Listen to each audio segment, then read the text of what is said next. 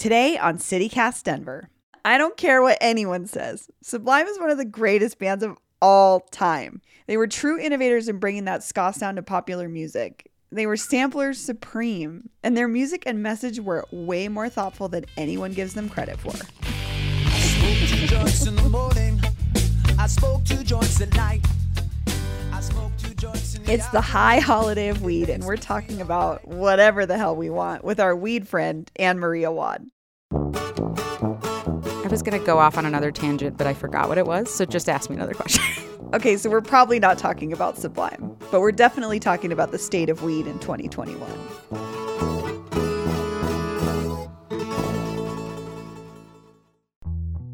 Today is 4/20. I'm Bree Davies, and this is CityCast Denver.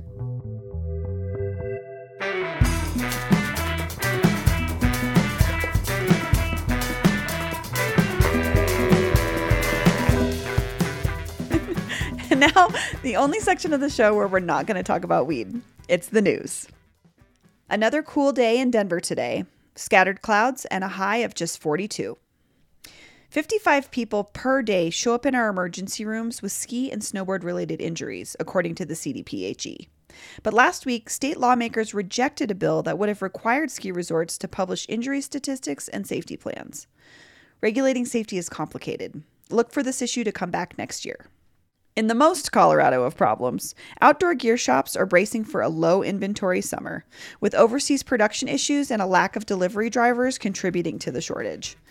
If you're thinking about a new bike or a fancy backpack or a bigger tent, shop now because you may be SOL by summer. It's another pandemic 420, Denver. We're not getting baked in Civic Center Park. We're not blazing doobies under the bleachers.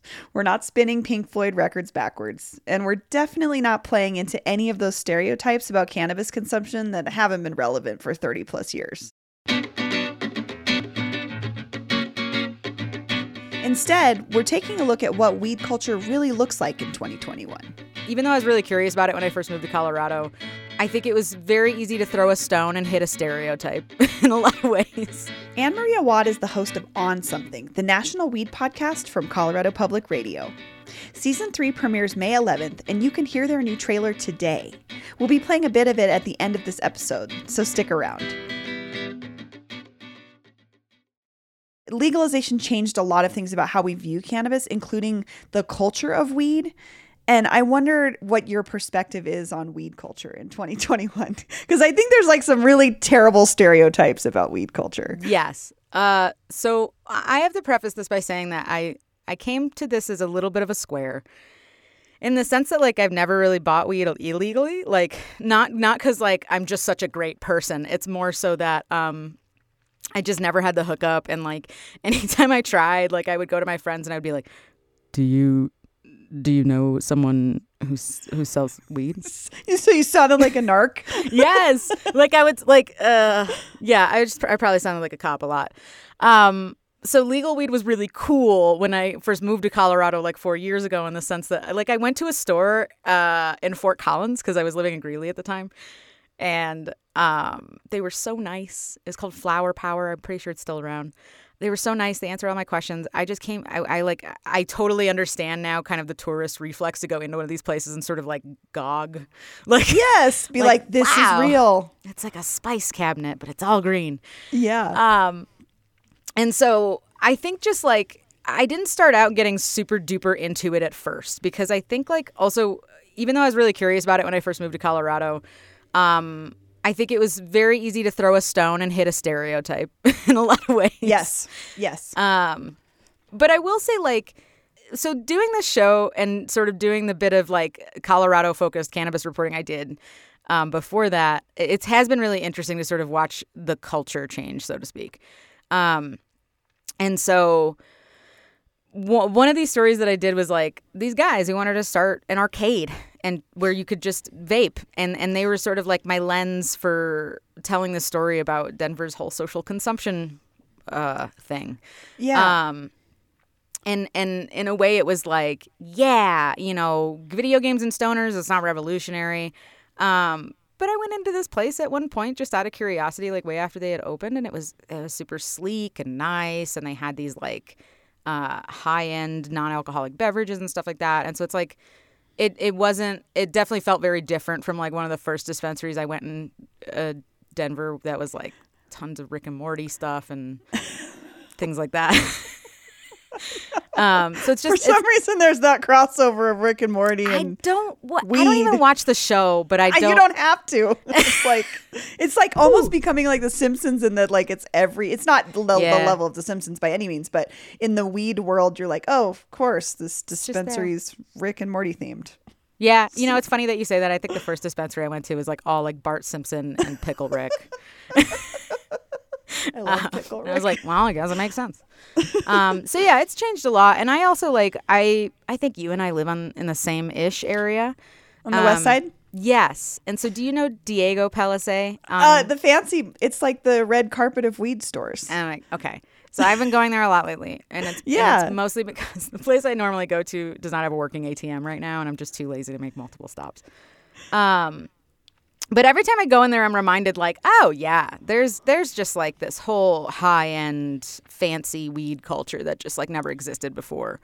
And you go into places like that and you see these like curated strains and all that stuff. And it's got beautiful woodwork around the cases where they're displaying all their products. They have an original Dale Chihuly sculpture in there. Yes. So it's definitely like the sort of like high-endedness of cannabis it's been really interesting to like sort of watch that bubble up over the last few years. And so I think like to the extent that something can become sort of like a lot of different things at once, cannabis has this ability to like be a super luxury product, but also be like this super like every person's thing that you can like. The two dispensaries that I go to around here, Diego is like this one's super high end, and then the other one I go to is like 5 pre-rolls for $16. You're seeing now sort of like the more broad appeal taking effect, I guess, in the sense that there's a place for everybody, you know? Totally. Which is great. I mean, that's access, you know? I think that's very true. Like it's, I was going to go off on another tangent, but I forgot what it was. So just ask me another question. Yeah. No, that's okay. Well, let's get into your new season. Your third season of On Something is coming up. And I just wondered if you could talk us through a little bit about what to expect in this season in terms of topics and guests and sort of what direction you're going with it.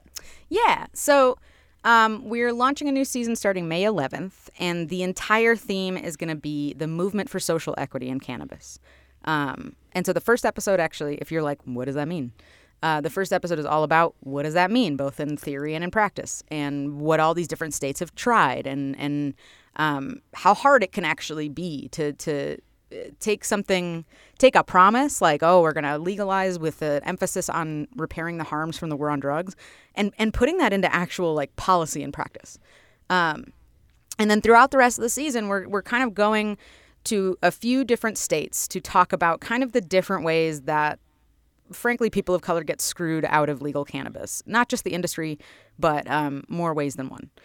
And I'm really psyched for it. I think when we talk about the ways that the conversation has changed, I feel like, when we started this show, there was a lot of talk in the room about dinner parties where people consume cannabis and stuff like that.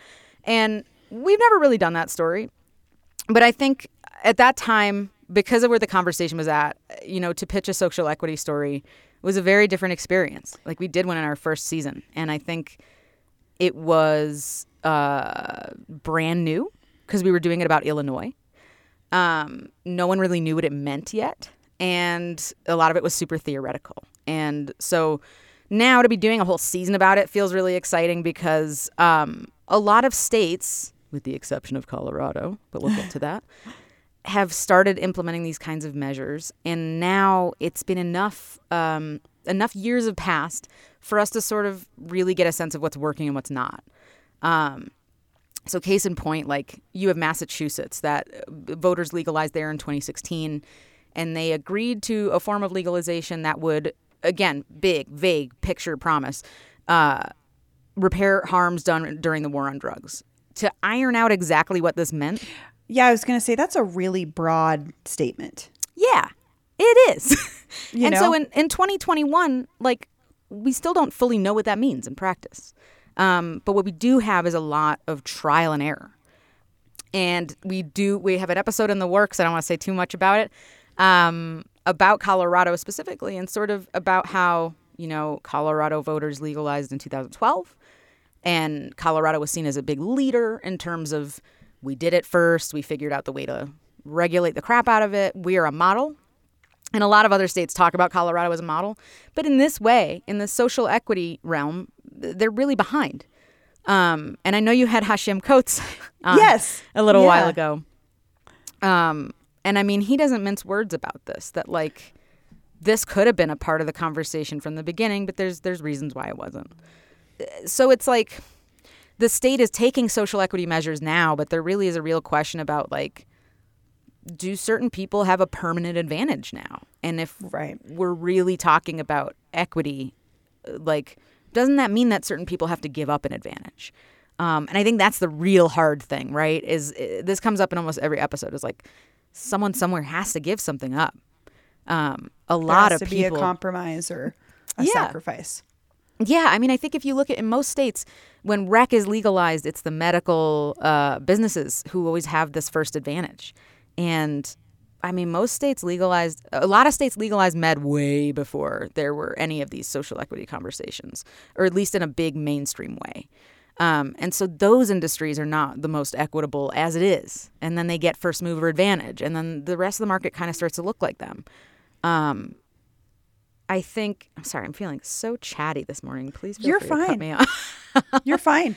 I think we also do an episode about harm reduction this season, which I'm so excited about because I've been kind of trying to squeeze this one in for a while, and I've been looking for a good reason to do it. And in the last election, Oregon voters approved this huge harm reduction measure that basically legalizes personal possession of most drugs, and makes this big sort of promise, this big investment in statewide addiction services.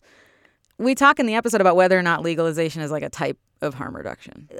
A lot of our activists in the episode, like, you know, we ask them, like, for somebody who's just hearing about harm reduction for the first time, like, how would you explain a harm reduction policy? And it's like all three of them, like without fail, they all say seatbelts. I was going to say seatbelts is like the metaphor. You are all reading the same books.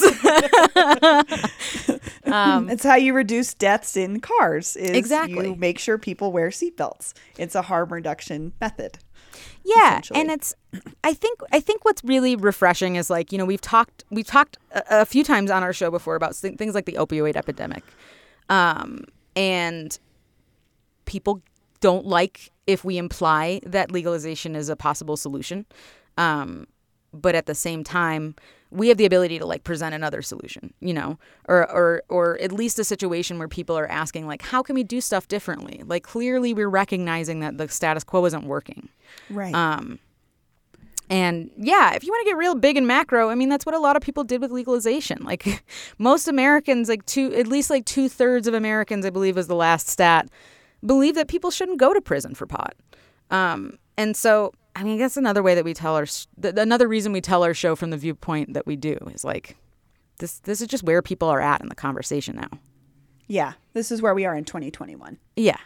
More people are comfortable with talking about legalization, or the positives that can come from legalization beyond excuse me, weed being legal. It's all these other ramifications that it doesn't set off that domino effect of incarcerating people. And then when you incarcerate people, that does all sorts of things to their future experience in the world. And well, let's close with a happy conversation about, this is airing on 420. So are you doing anything special for 420 this year? Well, I'm really hoping I don't have any vaccine side effects. I don't have any special plans, honestly. I am so excited that we are dropping a trailer that day, though, for the show. Like, if I can finally put something out in the world for people to listen to. So that's my big celebration. Have cool. A nice beverage to celebrate that. Yeah, I think, part of it is there's just what is happening. Like, what can people really do? You can't I think there's another weed cooking show actually coming out that day. Oh, yeah. There's the Chopped 420. So maybe. Wait a minute. Is that actually, like, done by the Food Network? I think so. Yeah, I think so. Oh my God. I know. I'm excited. Well, thank you so much, Anne Marie, for this conversation. Yeah, thank you for asking me. This was great. That was Anne Marie Awad, host of On Something from Colorado Public Radio. And now, here's a taste of the next season. From writing the regulations, A lot of the illicit market is having a really hard time transitioning into the legal market. to going up against a huge corporation, This is like mafia. There was a lot more sophisticated chicanery in Arkansas than I have ever anticipated. Be careful who you get in bed with. Be careful who you're swimming with. There's some fish and there's some sharks.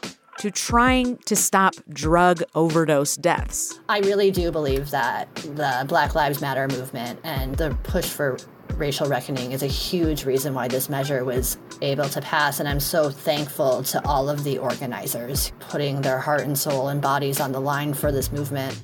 And even the next frontier of legalization, psychedelics. There's also surprisingly, a lot of ego in this space around how big of a dose you took and how many colors you saw, and farther from this conversation around ancestral practice and healing and communal healing.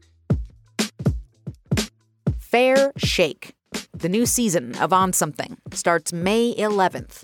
Find it on Apple Podcasts or wherever you listen.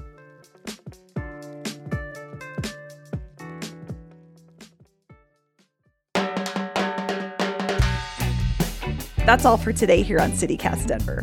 If you enjoyed the show, why not take a minute to tell a friend about us, rate the show wherever you get your podcasts, and subscribe to our dank morning newsletter. We'll be back tomorrow morning with more news from around the city. Later!